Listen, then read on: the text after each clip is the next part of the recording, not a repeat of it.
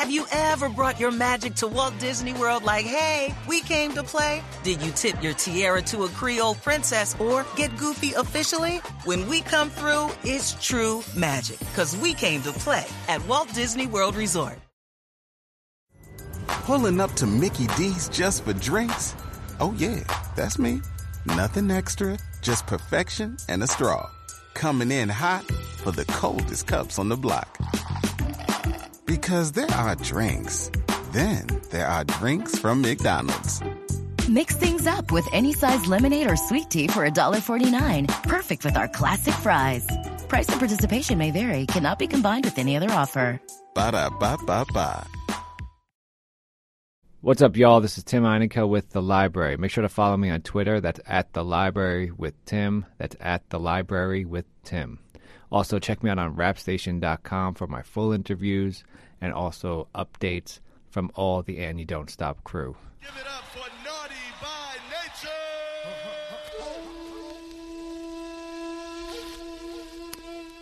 On February 24th, in front of a packed Gramercy Theater in New York City, Naughty by Nature celebrated the 20th anniversary of the hit single Hip Hop Hooray. That's right, it's been 20 years since Hip Hop Hooray dropped. Naughty by Nature is currently on tour celebrating 20 years of Hip Hop Hooray. I had a chance to catch up with Treach to talk about 20 years of Hip Hop Hooray and his career. This interview will air in 3 parts. Man, the Hip Hop Hooray tour is celebrating 20 years of the landmark single Hip Hop Hooray. Can you believe it's been 20 years since you wrote that? What has been the reaction so far?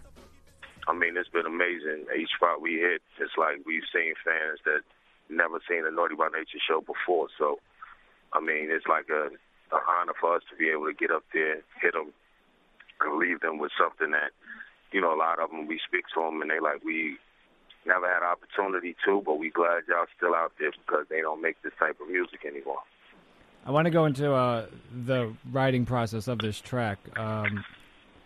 Did you and Vinny, did you guys write together on it? Could you, there's parts where you guys go back and forth, or did you just go to your separate places, your corners, and do your own thing? Yeah. I mean, basically, I just laid the blueprint out, and only thing he had to do was go up in there and drop the lyrics. So, yeah, I was back then just really into just making the tightest songs possible. So, a lot of people, he was there, so it was like, why won't you just rhyme on these tracks as well, and to give it a different element of performance when we on stage. So during those times, I was just writing his lyrics into it, so it'd just make the whole vibe of the show that much more hyper. And plus, take a load off of me. It's a lot of lyrics to be doing within those hours on stage, so it was kind of me putting a break on me somewhat.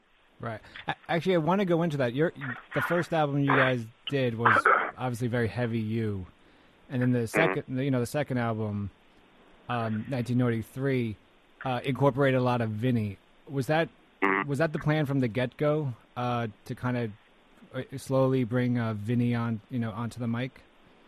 Well, it wasn't actually the plan. What had happened was the people started asking, like, when are we going to start hearing you on some more records? Like after Uptown Anthem came out, they heard him on that as well. So with the first album, he basically wasn't on there at all. So with the fans, we love giving them what they want. So that's when I went in the lab and like, you know what, we're going to start writing you in on more of a lyrical standpoint in the group because that's what the fans are asking for. So how did when you guys were started doing that? How did your own writing process change? When I guess from the first album to the second album.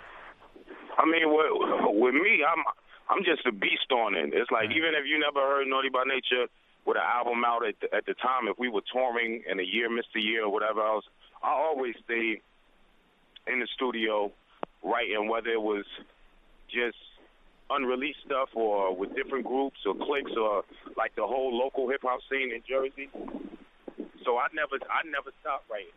I've been writing forever, and it's like a hobby to me to get in there and get in the studio. I love being in the studio, whether it's like a project that's slated to come out or not. I just love being in there and creating. I love that. One thing a lot of people appreciate about, especially the second album, you guys I think you did this purposely. You guys never glorified the street. You just kind of spoke to what the street was about. Mm-hmm.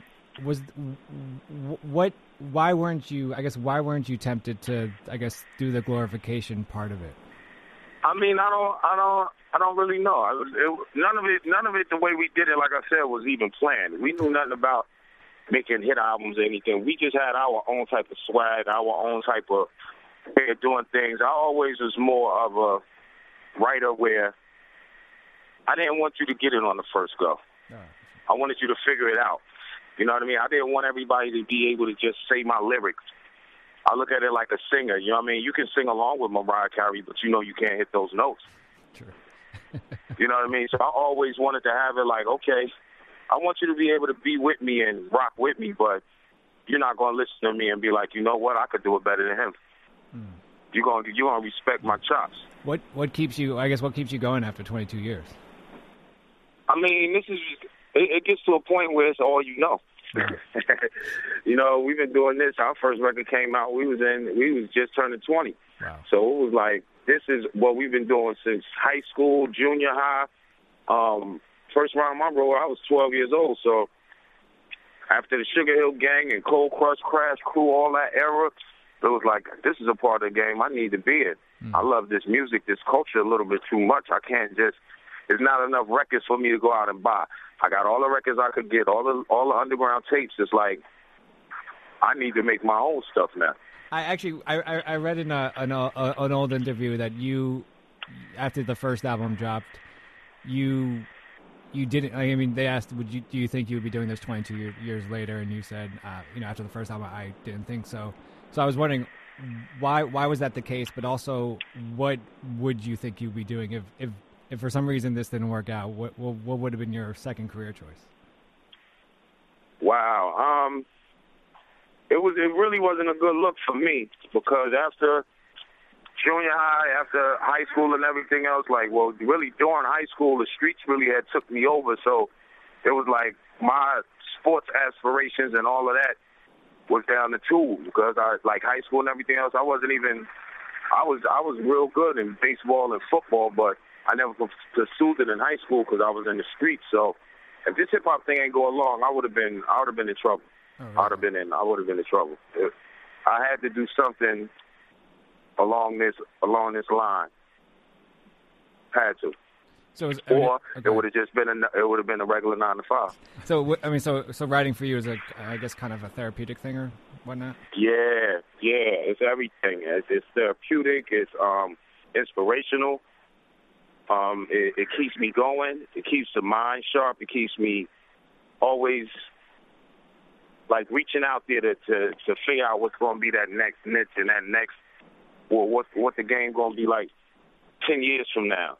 Is my music still going to be relevant 10 years from now that I'm writing now? So I never wanted to be to the point where it's dated. When you hear it, it's just good music. It's not like, you know what? That sounds like it was made in the 80s or the 90s or 2000, the first decade of 2000. It's just good music. So that's what I thrive off. That's part one of my interview with Treach. We'll continue this interview next week. This is The Library with Tim. Make sure to follow me on Twitter. That's @TheLibraryWithTim. And keep checking www.rapstation.com for updates from all the And You Don't Stop crew. Peace.